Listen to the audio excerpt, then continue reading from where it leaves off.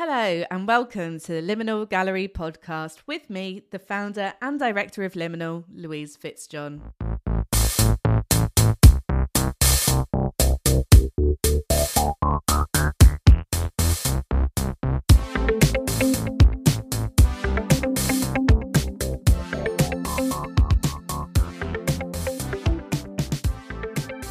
This podcast is an opportunity to speak to the contemporary artists I'm exhibiting in my Margate-based art gallery. With an exciting programme of solo and group exhibitions, hosting this podcast is a fantastic way to delve deeper into the artist's practice and to probe their innermost thoughts about their exhibitions. Liminal Gallery was founded in April 2021 and works with contemporary artists currently practising across the UK and Ireland, showing the incredibly diverse creatives that are based here.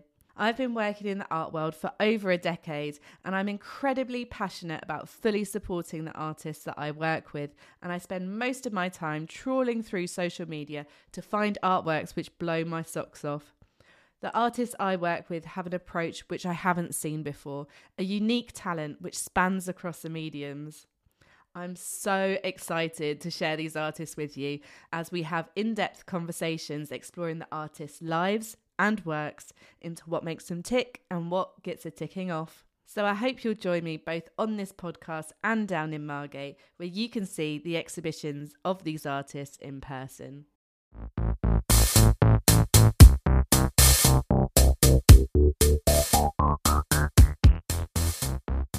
I'm delighted to share that the 14th guest on the Liminal Gallery podcast is contemporary artist Henrietta Armstrong. Henrietta Armstrong is a multimedia artist and curator based in London, specialising in sculpture, installation and public art. Her most recent work continues her exploration of themes related to personal relics, the mystical unknown and ritualistic practices. Through her work, she encourages us to confront the incongruities within our societal norms, inviting us to question the malleable boundaries between the sacred and the condemned. Her works are heavily research-based, delving deep and fully immersed into subjects before she creates a body of work from her findings. This is the unseen practice, the work that happens before the creation, for which Henrietta and many other artists is the absolute crucible of their practice. Her works stir emotionally and psychologically with their many layers of meaning. Working predominantly in plaster, her works are labour-intensive, intricate and completely spellbinding. Armstrong was selected as a finalist for the National Sculpture Prize in 2021 and awarded as a runner-up for the Soho House Art Prize in 2020, where she created an exclusive print edition for Soho Home. She has recently completed a public sculpture commission for the village of Tytherington, commissioned by Cotswolds Homes and South Gloucestershire Council. Henrietta Armstrong gained her BA in Fine Art at Sir John Cass School of Art in London, graduating in 2003.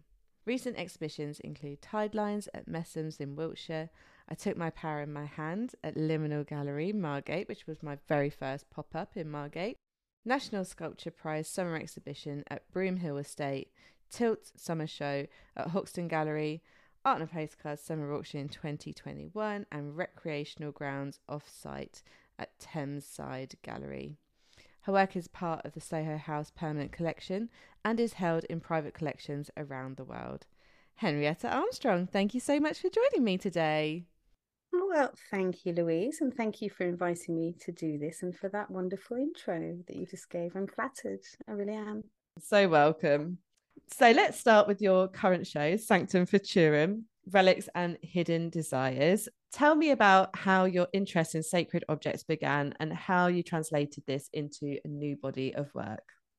So I think I've always been interested in objects and the meaning that we give to objects and how something can mean a lot to one person and nothing to somebody else.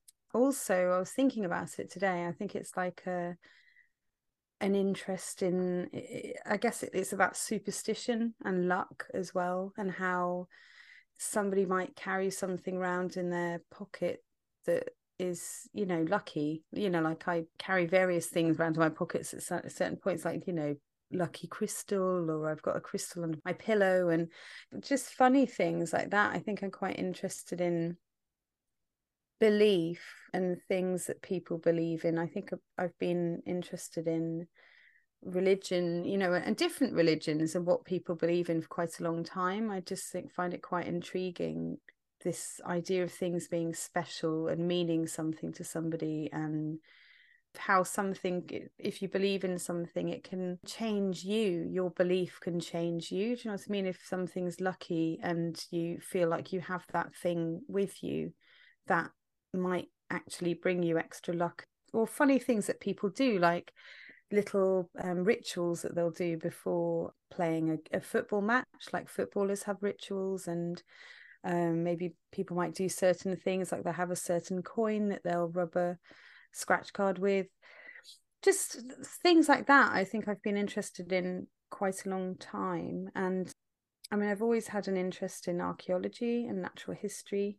And when I was very young, I collected lots of things, natural things. I mean, we lived in the country, so when I was at home and my parents were busy, I was always sort of outside playing with my brother, and we'd be like rooting around looking for, bones and fossils and stones. And, I was particularly, I think my mum said that I was always looking at the ground, and my pockets were always filled with conkers and stones when I came home from school.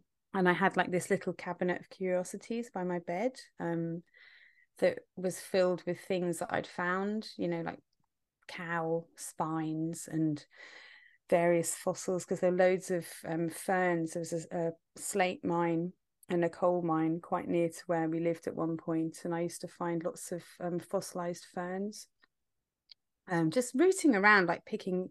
And so I'd have those in there. And I remembered my history teacher, one of my prized possessions, my history teacher gave me this piece of Mount Vesuvius, which when I was about 7 or 8, which I'd put in like my mum's like little box, Clinique makeup box, that wrapped with loads of cotton wool, and I kind of wrote Vesuvius on it really badly, and just things like, it's just all these sort of things. So it's about lots of special things that I've had in my life, different objects. My father used to buy me crystals and fossils from sort of little antique shops and things like that.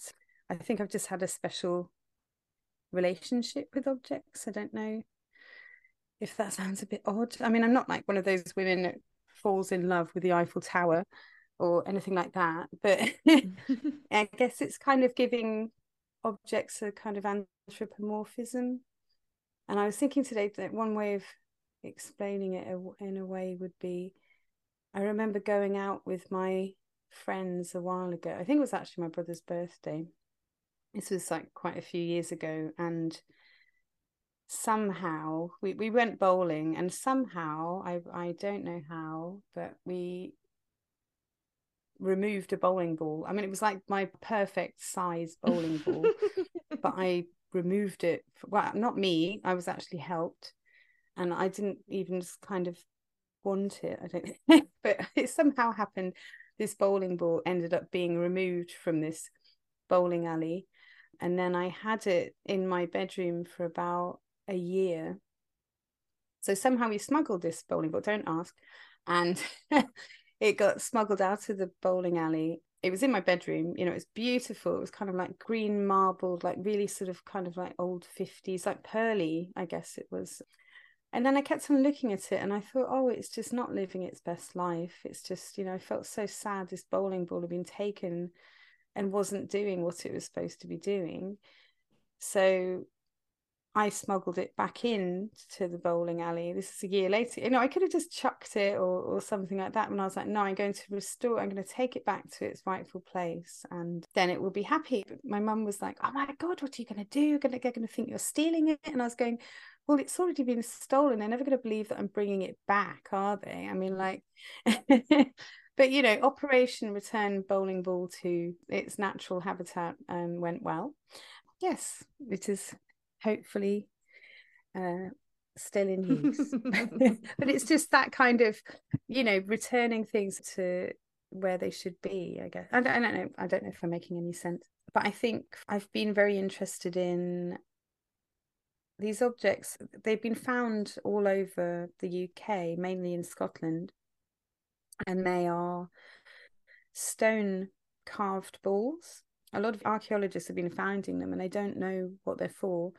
They're very intricate in some places, particularly the ones that are up near Skara Brae, near the Orkney Islands, that have been found up there.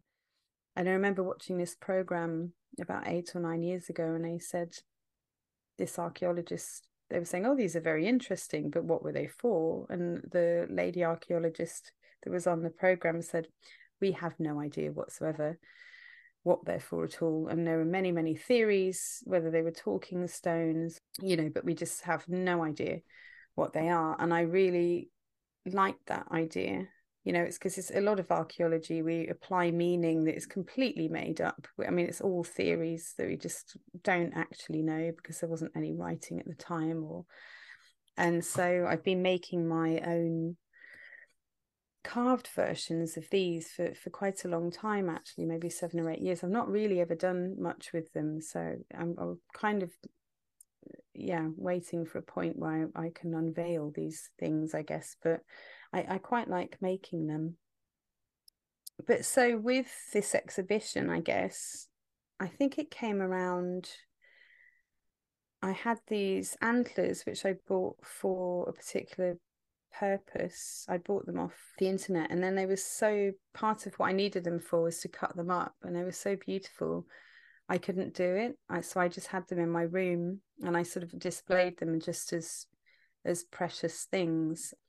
And then I've been quite getting into sort of mold making the past few years, and I just thought, oh, I'd really like to cast one. So I started casting them and made these molds, and then sort of just played. And I think this exhibition came about from, it was very intuitive, really. Like, I've played a lot more with the works than I normally do. I normally have a very definite idea of what I'm going to make, and it's actually been very freeing, quite joyous, in a way, just to kind of go, well, I'll just stick that and then see what happens. And that's been quite something for me.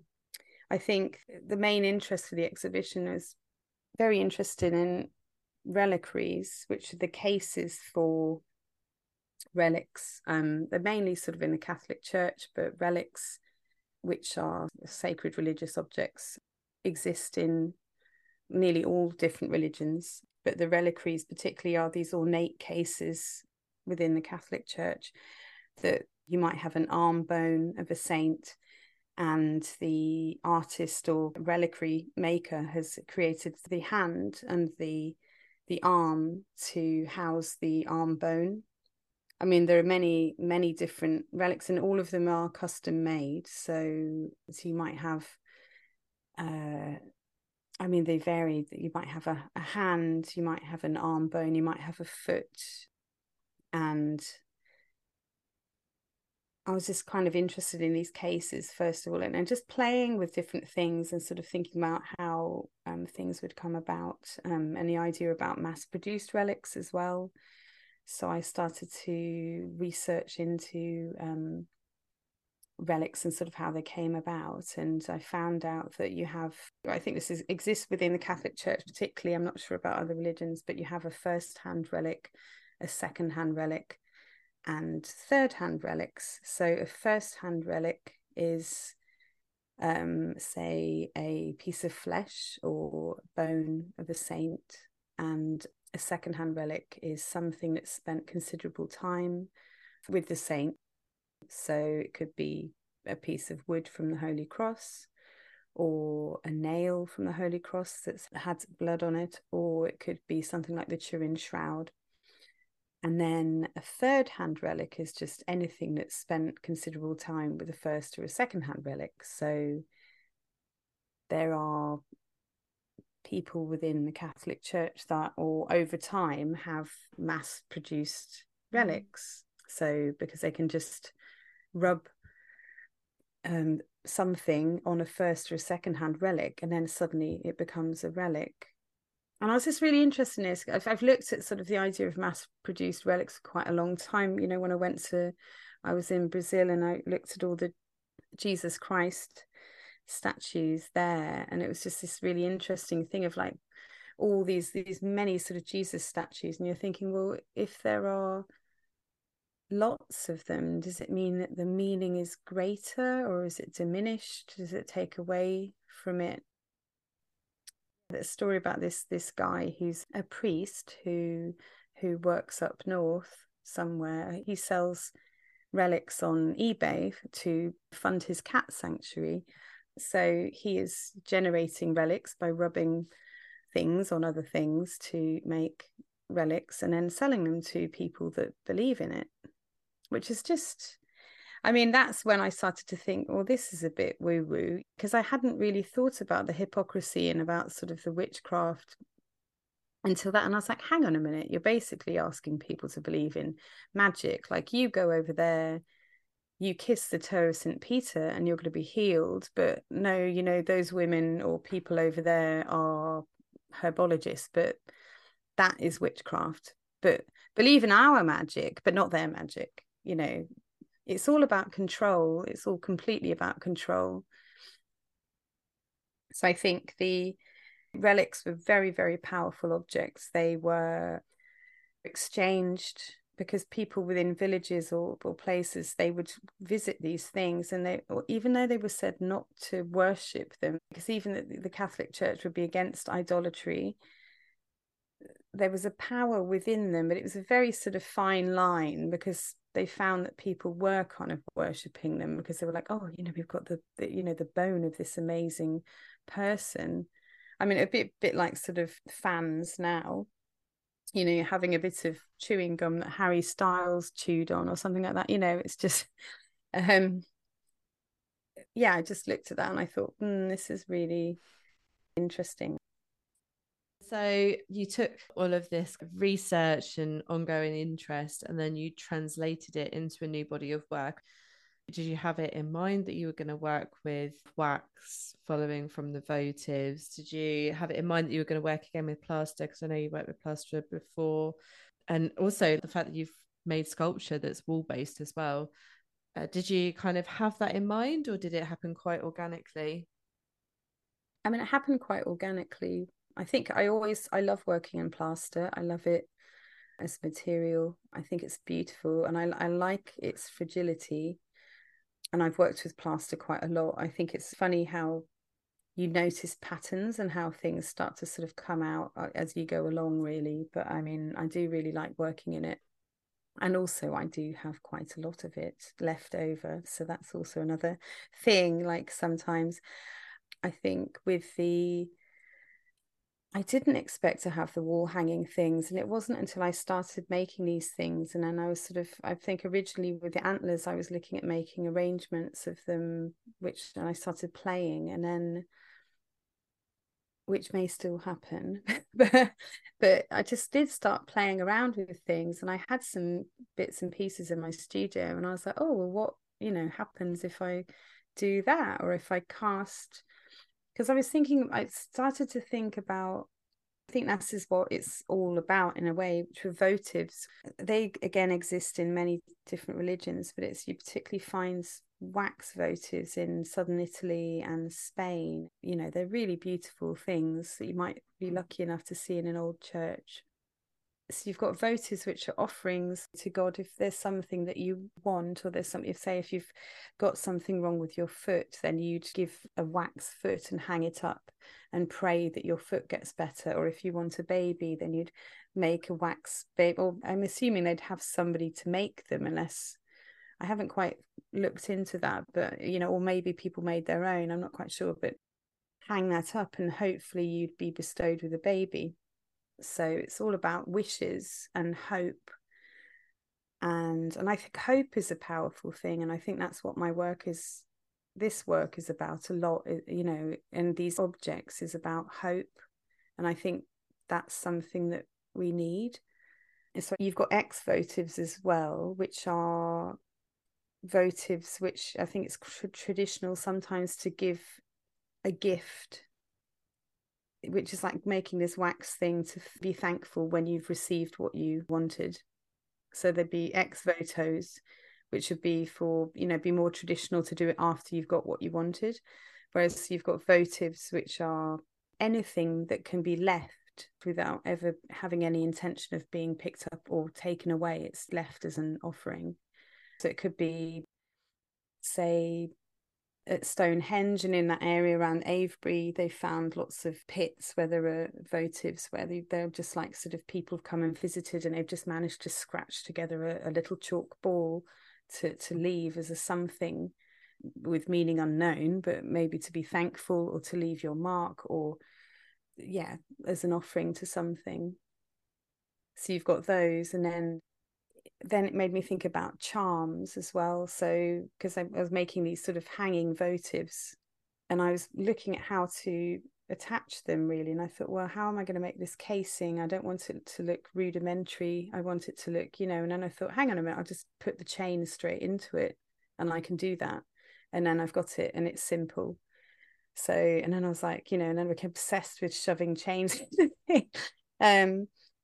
but then that linked onto the idea of charms, because I was like, well, you've got these Pandora bracelets, and then I think my mum used to have a gold charm bracelet, which you would add. She's got a really beautiful antique one where you have all these unusual charms that you would add on to, and you collect one for different anniversaries and things. So it's that idea. You have a Pandora now, which is a modern version, and people can buy little things to add for different anniversaries, and it means something. So when you look at that charm, it might be a birthday charm, or it might be something for an exam, or something like that. So I was thinking, these can also be charms. So they can be relics, they can be charms, or they can be votives. So it's all interwoven, if you know what I mean. And it's all about luck and wishing something, and it's having these special things and hope ultimately.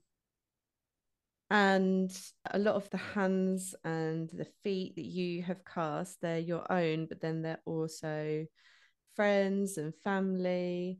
Was that important to use people that you knew that were close to you? And my other question before I forget it is that you're taking inspiration from all of your research, but then you're reinterpreting it for a contemporary reason, a contemporary, not even a god, but maybe offerings to a contemporary ideal.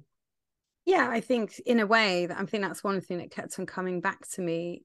I kept on thinking, and that was actually going to be one of the titles of the pieces, but I forgot. It was going to be, the old gods aren't working. We need some new ones, like, because I just feel at this time, there so many situations are just, very scary. And I think so many things are happening that just, particularly with the climate crisis, with what's happening with Russia and the Ukraine, and it just feels like what's happening, and we just, we can't believe in our prime ministers anymore, we can't believe in our presidents, we can't believe in all of these people in power that run these huge corporations, because they're all corrupt. We can't believe in film stars anymore. All these people are letting us down, and it's like, it feels like maybe the gods are letting us down as well, whoever they may be. But I was thinking, like, looking to the future and thinking, well, let's make some new ones. If that sounds a bit arrogant,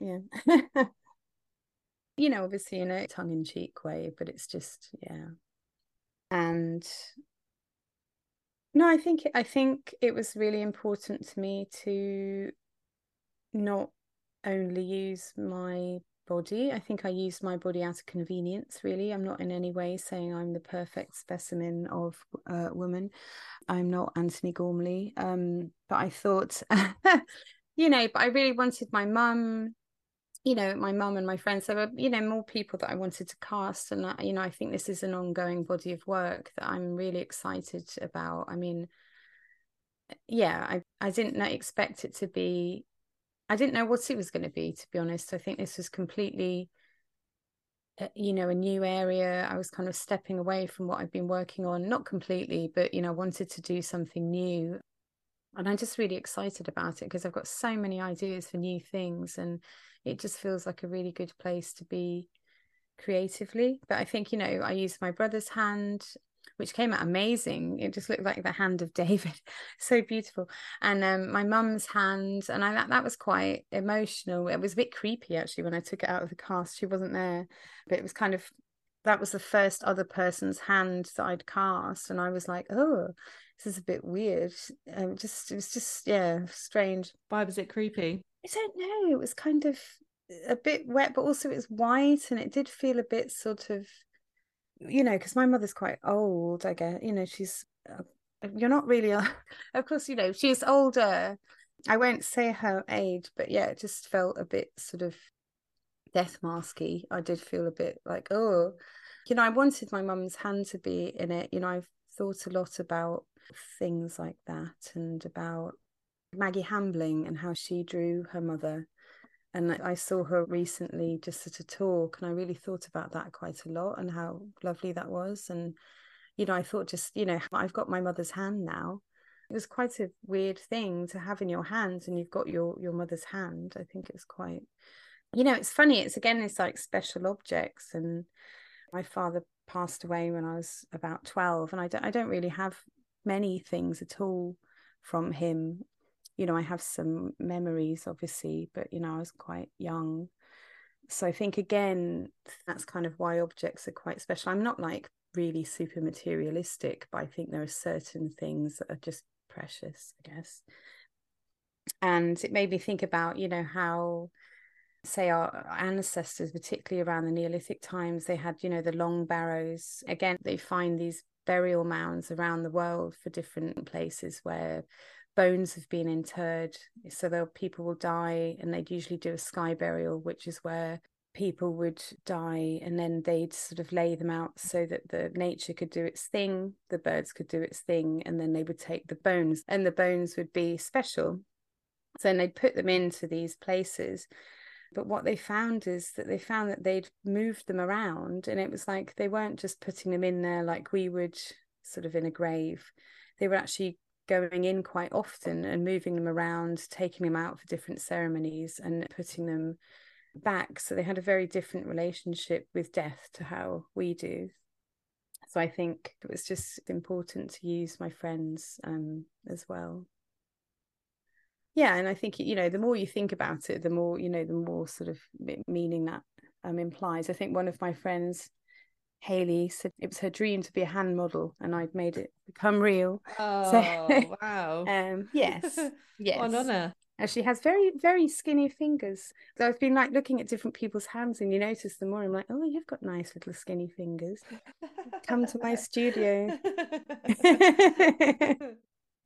You kind of touched on this before, but in particular, this exhibition touches on the hypocrisy of the Catholic Church for praising a person with magical qualities whilst also spearheading the murder and torture of so-called witches. And I think that is such an interesting perspective, because it's something that I have never considered before. What made you kind of draw those comparisons? I kind of touched on it before. It just came through just doing sort of research into the relics, and how, I guess, because I was saying before that they were very, very powerful items. I think to gain favor with people, the church would send a bone of St. Catherine over to, so they would be exchanged for favors. They were like powerful items that were used, because at one point the church, different religions were much more powerful, and were more powerful than the government. So they would be exchanged in favors for different things. So you'd have like different saints split up, and their bodies are everywhere. So you've got, St. Catherine, I think it's got a bone and a rib somewhere, and different, in different countries as well. It just seems so bizarre and macabre, and it's quite sort of desecrating in a way. But I guess it's just this funny thing. And I came to these ideas, I think years ago. I read, the first thing I knew about relics was quite a long time ago, when I read My Family and Other Animals. I don't know if you've ever read it. It's a really funny book. I mean, even if you read it as an adult, it's kind of like this old charm, because it's written in a different time, but it's all about this mother who moves abroad to Crete, and she takes her family, her son, and one of him, he loves collecting animals. There's loads of animals there.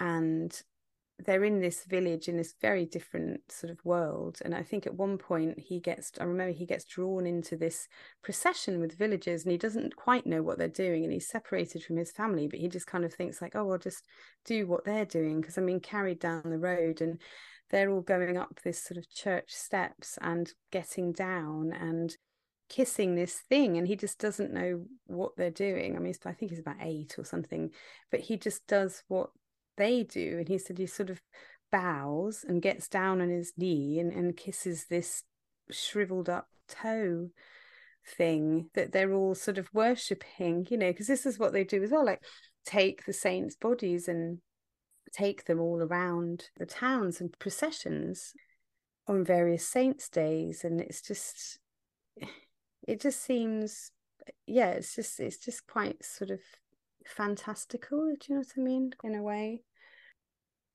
I think through doing this sort of research, I was just like, so you're asking people to kiss this magical toe, yet people were just trying to save lives, or they were just doing something, or they weren't doing anything wrong. They were just, particularly when witchcraft took hold and all of the trials and everything, people would just be, again, became a control and power thing, because people could just say anything they wanted and just say witch to anybody and have their neighbor burnt and end up having their land. So it just became this crazy thing. But you can't say, well, they're worshipping these bones over there, and yet you're saying that they're in league with the devil because they're doing that, and you actually have no proof.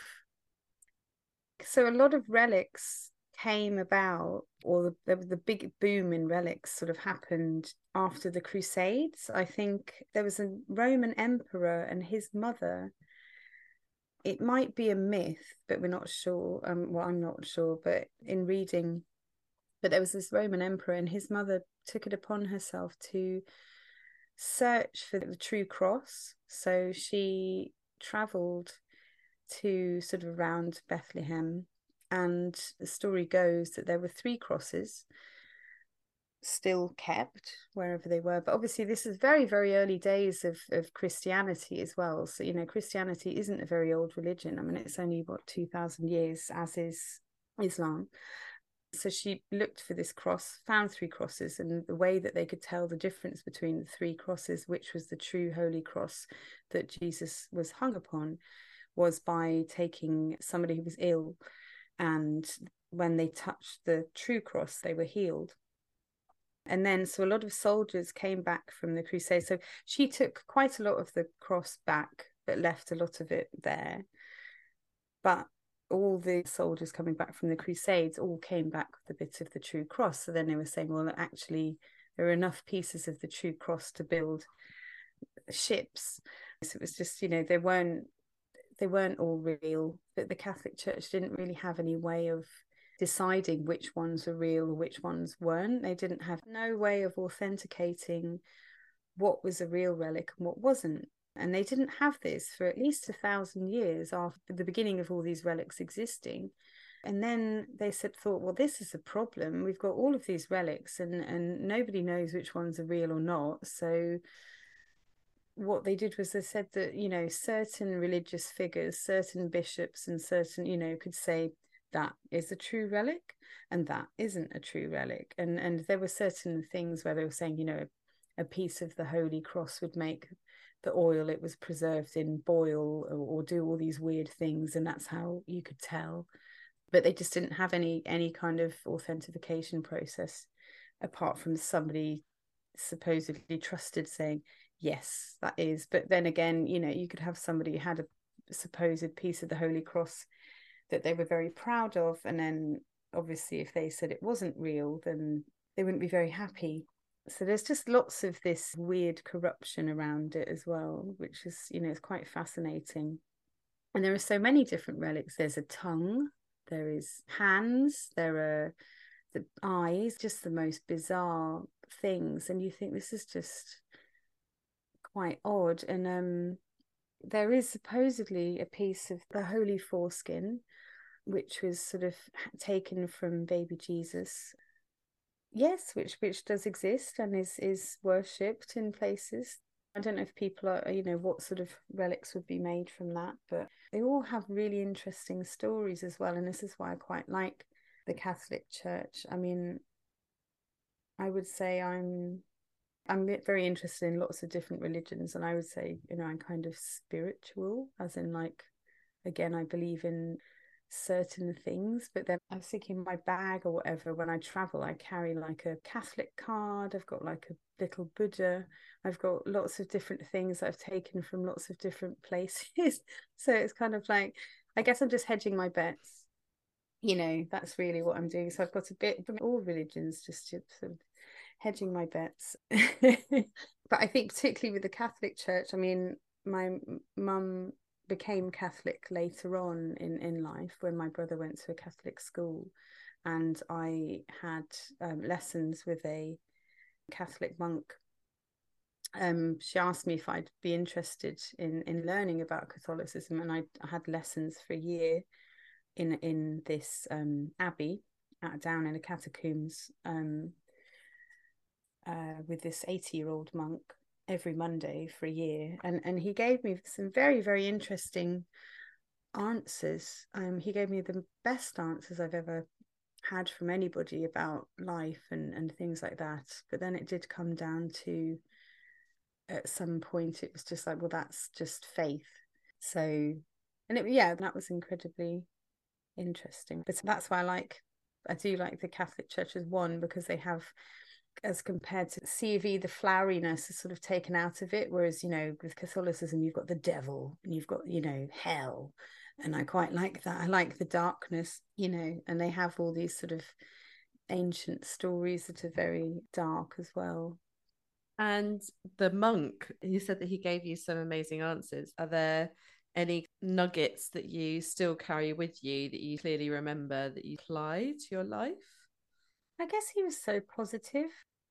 He was a very, very good person. You could feel it coming off him. So I think it's just, kindness, I think, really is the most important thing. Yeah. So when the Reformation of the church happened, I think that a lot of relics were destroyed. And I think they wanted to, and I think that's happened recently as well, they want to very much change the image of the church and Catholicism and sort of fade out the kind of more traditional sides with the frankincense and everything. But I think particularly when the Reformation happened in the 1600s, 1700s, 1600s, I think it was, they particularly didn't like the fact that people were worshipping these things, it was never really about that. You had the more Protestant side destroying all these bones, and they're saying there should be no idolatry, and let's get everything back on track. They should be worshipping God and Jesus. And so a lot of relics were destroyed. So then the Catholic Church, particularly in Rome, were worried and thinking, well, what are we going to do? We're running out of bones and we're losing power over the people. They're not going to believe as much. And around the 1700, under Rome, they found this sort of catacomb of all these bodies laid out, full skeletons, and hundreds of them. And they were like, oh, well, and it was quite an old tomb. So they were thinking these must have been sort of very, very early Christian martyrs. And they were like, yes, this is great. So we can ship these bodies out. And particularly where they were losing power was around sort of Germany, where we were losing faith. And they didn't just sort of ship this full skeleton as they were, because they were the early martyrs, because obviously Christianity, at the point that they thought these bodies were interred, so these were very, very special martyrs, so they thought, and they had them decorated, so they were wrapped in sort of lace and muslin, and they had stitching and jewels sort of interwoven around them, so they were decorated, so they looked beautiful. I mean, this is always the power of the church, isn't it, that you create this space and you make things gold and beautiful colors, when people have no money. So they would be made to look absolutely beautiful, so that if you saw this spectacle, you would just be absolutely in awe. And they ship them out to different villages, and they're really, I mean, I was reading this book a while ago, and they're really macabre, but really kind of beautiful, quite sort of, I mean, just astounding things. I mean, and they still exist, some of them. I mean, they're kept in various different places. And in some of the places, because I think at some point they found out that they weren't what they thought they were. So a lot of them were destroyed, but there are still some that are hidden away all year round until a particular saint's day, and then they'll be brought out and they'll be paraded around the village. So again, just amazing things and quite spectacular to see. I'd really love to go and visit some, actually. I think in one place they had so many bones that they had to create an ossuary, which is where they decorated the whole church with all these bones and everything. And they just had so many, so they almost made it like the catacombs in Paris, which is a place I really love. But it just decorating the whole church, so it just looks so like morbid, but you're like, oh no, but these are special bones. It's just it's just it's just that kind of thing. If you with the witchcraft thing, it's sort of like you saw these people going, so that's a devil's altar. Witches, they're putting bones everywhere, and that's witches. But oh, and no, we've put bones all around our altar, but this is special because these are special magical beings that have gone up to heaven, and if you believe in it, you're going to go to heaven too. I'm going to go to hell now after saying all of this, aren't I? No. Oh dear. You need to pick up some more sacred objects, stick them in your handbag. Oh yes. More charms. Going back to the actual exhibition, which just opened on the 11th of August, which at the time of recording this is only a few days ago. It has been really interesting to see so many different perspectives on the show. I think that people see what they want to see, and there's certain aspects of the show that really dominate the focus for different people. So like one person said that it was quite violent because of the chains, the really heavy chains, and some of them are quite spiky. Another person said that it was very sexy, and I guess in the title, the forbidden desires, that conjures up these ideas. But then there's also very much the religious iconography, especially with the snake mural as well in the back. So I think it's been really interesting seeing what other people bring to the exhibition and which bits really trump all the rest, because there's so many ideas, and your research has been quite widely focused. I think I really like that as well, because a lot of these are symbols that are quite common. I mean, there were more things, there were some things that I didn't put into the show, but there were things that were left out. It just wasn't kind of right for the space in the end. But there are more, and I think it's interesting with these simple symbols. Everybody has hands, everybody has a heart, all these different things, and you add these things together and everybody adds their personal experience into things. And I think that is the interesting thing. I mean, it adds a bit of tongue-in-cheek to the forbidden desires thing, because it's kind of what people see in it. I mean, somebody asked me if I was really into bondage, and somebody else said that they thought that the chains were all about me being bonded into a relationship, that those chains represented some kind of like shackles. Yes, exactly. And I was just like, oh yeah. And it's really interesting, because I was like, is this how they feel? Because these are very simple symbols, but people put them together in their mind through their own, how people perceive it. Is always really interesting, always with art, I think, what people read into things. Well, I just think that's nice in a way, because if you just don't lead people too much, then they think, but you can have maybe 5 people that come out thinking the show's about something completely different because of what the meaning that they imply. But it's almost like the meaning as well that people imbue objects with. So something can be really special to somebody, but then and other people are like, oh no, that's really important, but that's not. Yeah, that's true. It's like a child's comforter or something, like it can just be a blanket and people are like, oh, it's getting old and tatty, just chuck it out. But to that child, it's like the most comforting thing in the world. And I guess that we still do it as grown-ups, you know, like there's a particular rock that you found on a really beautiful sunset beach walk and you pick it up and you think, oh, you are just going to go pride of place on my mantelpiece, on my special shelf. And you do, you, like, I guess you associate your lived experiences with certain things, don't you? But then if you collect too many special stones, I have to started labeling mine because I'd had Have them after you? a while, and I'm like, I'm never going to forget where this is from, and then I just forget where they're from. Yeah, that's such a good idea. And then you're like, oh God, you know, like I can't remember where it's from. I mean, it was special, and now it's not special because I can't remember where it's. Because I tend to pick up stones and things from a lot of places, and I have a friend who actually politely asked me not to bring her any stones anymore. No way. Yes, she was like, she's going, but in a nice way. She was like, I have enough special stones, Henry. Please don't bring me any more. That's brilliant. But then she felt guilty, so she bought me a stone from somewhere. So yeah, it's just funny, isn't it? Oh dear. So backtracking completely, can you tell me how you got into art and what drove you towards it and what made you become the artist that you are today? I mean, I guess I've always created things ever since I was younger. As soon as I could, I was making things, making robots, making drawings. I never necessarily thought that I'd go into art, you know, because when I was younger, obviously I wanted to be everything. I still do. I've decided, obviously I realise I'm not going to be a ballerina anymore. Let that go.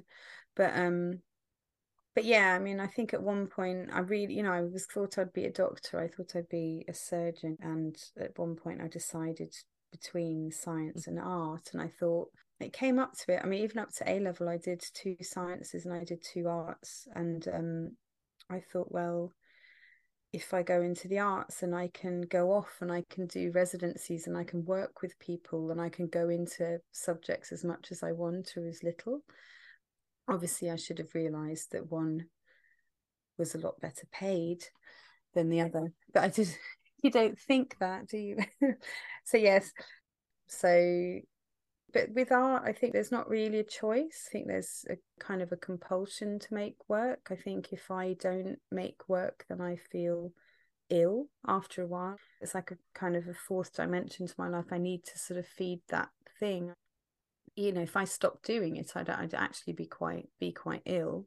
If that doesn't sound weird, and it's weird because it's like not making art is actually you can become ill from it, but then it's also art is the greatest cause of stress in my life. So I think,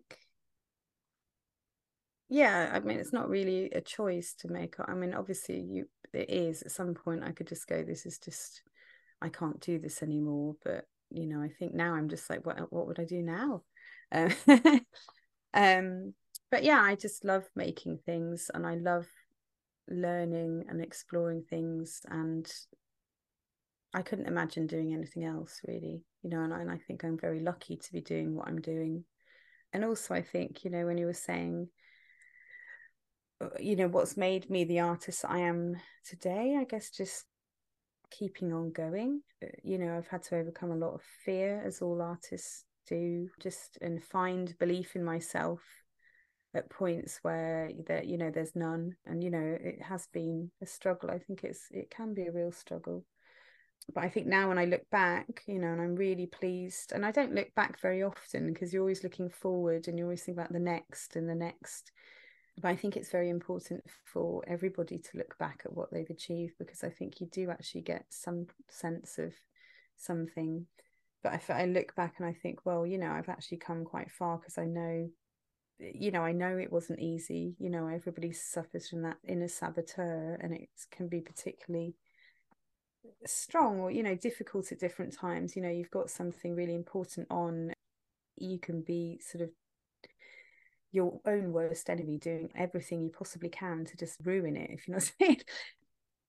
Yeah, I think there's a lot of mental health issues in art, and I think that I'm not alone when, you know, I have suffered from depression over the years, and I think that a lot of people do as well. And I think sometimes creating is right there in the, it's almost like the hell mouth because you're trying to do something, you're trying to make a show happen, you're trying to make something happen, and you're also sort of fighting against other demons that are there with you, and it can be very difficult. So I think it's if people have that, and it's something that's not talked about enough. But yeah, you get there in the end eventually. And how do you overcome it? Do you have your own ritual? Sometimes I think as you get older, you learn how to deal with things a bit better. I think you learn what not to do. You know, like you might just want to go out sort of with your friends partying or something, and you'd think like, well, no, that is really not a good idea right now. Yeah, to basically practice self-care, to look after yourself, to do things that you don't necessarily automatically do, but just to be kind to yourself as well. Eating well, spending time with friends and people that care about you, going for a walk, going out in nature. Because I think, particularly, I think with this exhibition, I was having creative block a lot at the beginning, and it was really frustrating. And I would just sometimes just going out for a walk, and I'm very lucky to have a nice park near me.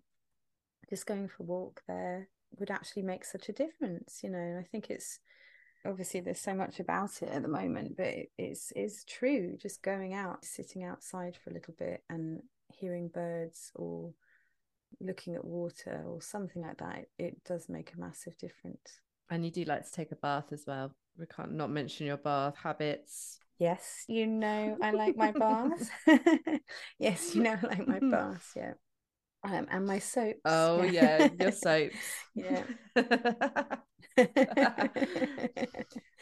Yes.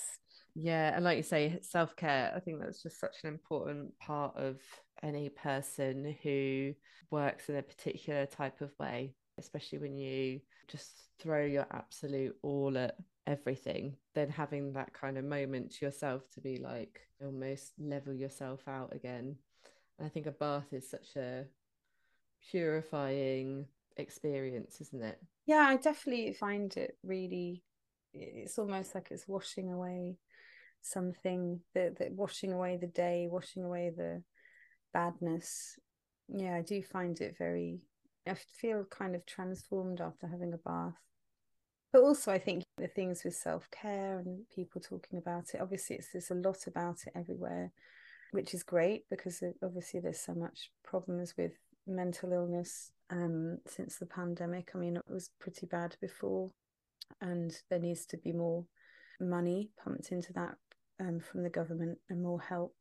But I think that, you know, also the problem is with these words bandied about, and now you've got Instagram with all of these people being life coaches and everything, and everybody's a life coach, but it makes these things become cliche. I think that's the problem, and it shouldn't be cliche. You know, it's self-care is obviously it can be such a different thing to different people, but I think it's particularly for people it's hard to do something for yourself. And I think, you know, just to do something for yourself is quite a big deal for a lot of people. And I think they don't actually realize it, to sit down and say, well, actually, I'm just going to go sit down and read that magazine. And I've wanted to do it all week, and I'm going to do it, and I'm going to own it, and I'm going to love it. Because ultimately, I think it's about, you know, because we live in a world with so little time. I think time is so precious. If I'm talking about mental health in art, though, I should talk about my friend Liz, who runs Broken Grey Wires, which is actually sort of, she runs an organisation which she started up a few years ago, which is looking at artists who suffer from mental health and sort of within art. So she's doing good things and running some very cool exhibitions that she does. As I think that everyone would have already understood, your work is incredibly research based. And I feel like with every project, you really delve into it head first, turn it inside out, and then start making. Why is this such an important part of your process? And have you ever considered doing something with your research? I don't know, I really like learning, and I think I also sort of learning about things so that I can talk about them and finding like an interesting angle, and you know, trying to delve a bit deeper than that sort of surface thing. I think, you know, I want to know about things, because then the more you know about, you know, they say knowledge is power, but the more then you might get a slightly different angle on something. And I think particularly with this area and sort of symbology, and there are so many meanings throughout, because it's all about humanity, and within each culture there are so many different meanings within different, even with some of the hands in the votives, or the hand charms were based on charms in southern Italy. So one of them is the mano cornuta, which people wear as a charm around their neck. So it's a fingers sort of, it looks a bit like the rock symbol, like rock on, but it's against the evil eye. It's something that's sort of against the devil. And then there's another one that's a similar meaning, and it's again a charm that is in sort of certain places in Italy, which is the mano figa, which is again a charm, but it's got the thumb between the sort of the first two fingers. And that is a sort of, it's basically almost putting your finger up as a symbol. So you could do that sort of shaking your fist at the evil eye, sort of to ward off. It's an apopatreic symbol. So these are symbols of protection. So an apopatreic symbol is, you have many different things. It's like having the Medusa's head above a bridge, sort of, or an archway is a protective thing. And you find all of these different symbols, like the glass eyes in Turkey and Greece and everything. The blue eyes is again warding off the evil eye. And there's so much symbology. It's just our culture, all of our, the world, so rich with these different things and different meanings, and it's just human beings and how things change with language. And it's I find it fascinating. So the Manu Figa is, I think it originates because they said that a woman's genitalia looked like a fig, and so it's got some sort of connotation in with that, and some kind of rude connotation. But it's again how our worst word, I don't know if I'm allowed to sort of swear on this podcast, but the worst word is also to do with the female genitalia. But it's just interesting how that can be such an awful thing. And it's kind of like, well, obviously why a lot of these things are being reclaimed. But I think also I looked at that and I thought, well, sort of, because I'm a gay woman, and I just thought it's so interesting how within cultures and things that women are so demonized. It's with the witches, and how even our genitalia is like such an awful, disgusting thing that it can be used to ward off the evil. It's just such a, I don't know, it's just so, interesting, but also sickening. yes. Yeah, no, just, I mean, there are so many things that just make you really, really angry. And you just think, oh, I'm looking at medieval things or things that are very old, but then you're thinking, actually, have we come forward in any way? In a ways not. You look at things and you think, well, things haven't changed as much as, really not as much as they should have at all. But yeah, I think I just like knowing about things and learning about things, and also I like the idea about people learning when they look at the work, so they learn something that they didn't know. I think that's, quite important, that people can come away with a story almost. You're interpreting something and you're passing that on to people so that they go home with more than a visual feast for the eyes. They're going home with something that then they can learn, or they can look at, or they can tell somebody about. So, I think that's quite important within art, to we're processing the world. And then, if you find something really interesting, then you tell somebody about it. I had thought maybe to do some kind of publications, I guess, at some point. I think that's what else can you do? Or a bit of writing. I don't write enough. I'd like to write more, but I think mainly in images. So I just don't. I can write reasonably well, but I think I should write more just to access that side of my brain. And I do, I like writing, but it's just I just need to do it a bit more. So yeah, maybe I'll think about how to bring all these things together. Yeah, I think a lovely coffee table publication would be delightful. Yes. Well, yes, we'll get thinking. Coffee table, yes. Yeah, definitely. I mean, I think that's publications and books are lovely, aren't they? Yeah, I think it would just lend itself so well to your work. It just makes so much sense because you do so much research beforehand. And I think that's the problem sometimes. I think with exhibitions, you go to an exhibition and it's interesting. You see the text for the exhibition and then you look at the work, and sometimes it's very disconnected. And sometimes the text that you read is more highfalutin than the work, and you're like, or you're kind of like, really? And it feels almost like the writing was written blindly or before. And I think sometimes people don't have to read the text. I think the work should speak for itself, but I think it should be when you read it that you do get a little something extra. So the questions that I ask everyone: what do you enjoy most about your practice?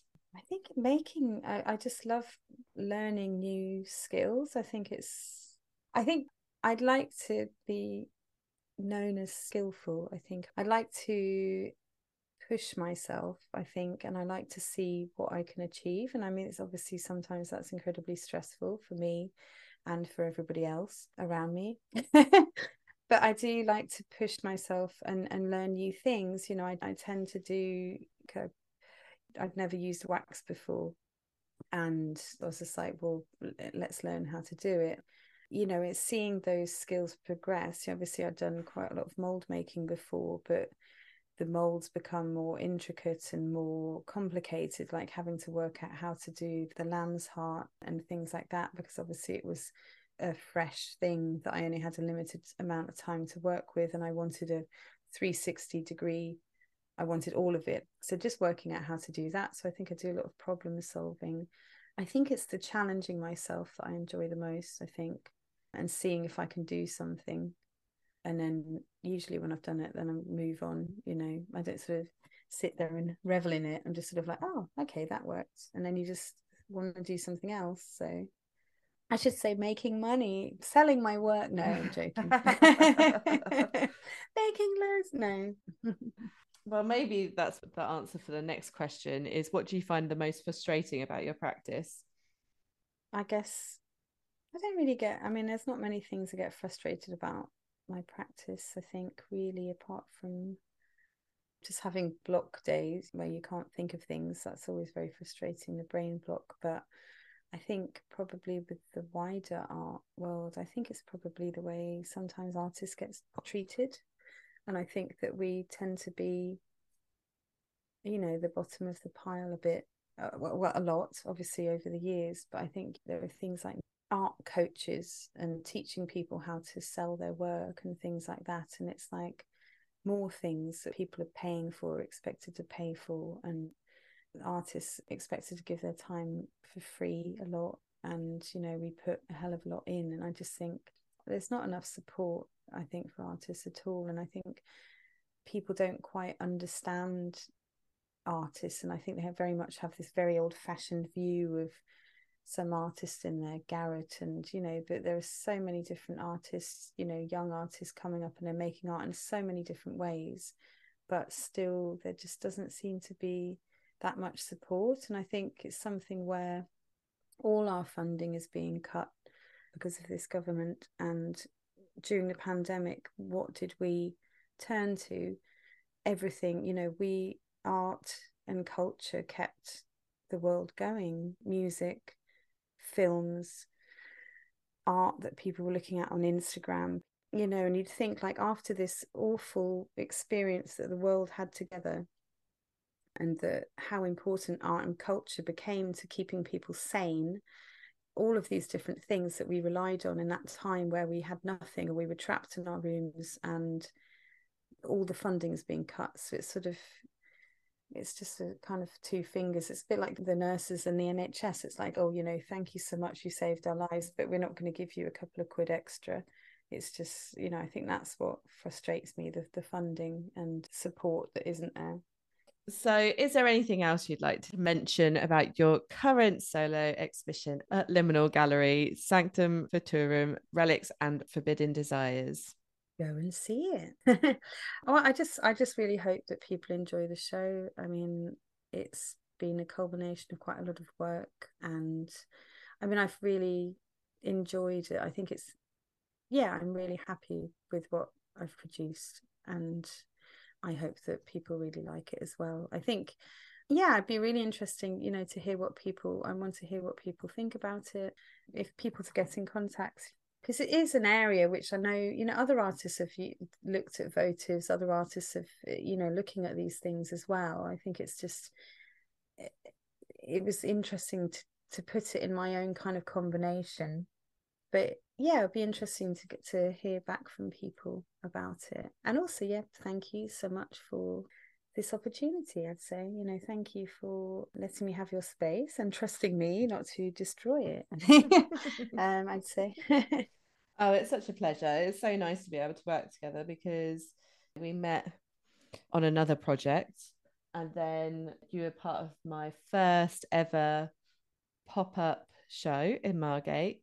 And so it's so nice to be able to give you that platform and that space to make a whole new body of work, which I'm so, so honoured to show. I think, like you were saying earlier, that this is the start of a bigger project. And that is just so exciting that I was able to debut it, Yeah. and that it was something that will continue and grow, and I'm very excited. And it's such a beautiful show. You've done a really, really good job. And I know you've thrown so much of your work and energy, emotional and physical energy into it. So it's a thing Yeah. of beauty. I'm very proud of you. Thank you. Yeah, and I was thinking the other day, and I was walking along by the coast in Margate, and I was thinking like, oh, it's so strange, you know, like when we met years ago, like just to have come and you know, thought about all these different things that we'd end up doing together. It's quite funny, isn't it? It's really nice. Isn't it? Mm. And who'd have thought, like, all these years later, you'd be buying my son a bouncy unicorn toy? Well, you know, and rainbow bunny ears. If a gay auntie can't buy him rainbow bunny ears, then what is the world coming to? Exactly. Well said. Well, that is all my questions. So, Henrietta Armstrong, thank you so much for joining me today on the Liminal Gallery podcast. It has been such a pleasure talking to you. Thank you very much. Henrietta Armstrong's exhibition, Sanctum Futurum, Relics and Forbidden Desires, continues until the 26th of August at Liminal Gallery, 34 Fort Hill in Margate. We have new opening times and are now open Thursdays, Fridays and Saturdays from 11 until 4 p.m, and outside of these times by appointment. More information can be found on our website www.liminal-gallery.com. Thank you so much for listening to the Liminal Gallery podcast with me, Louise Fitzjohn, and I hope you'll join me for the next episode featuring Thelma Spears, who currently has a solo exhibition in the Cupboard, our second exhibition space for local artists. The exhibition, entitled Night Walks, continues until the 28th of October. Bye for now.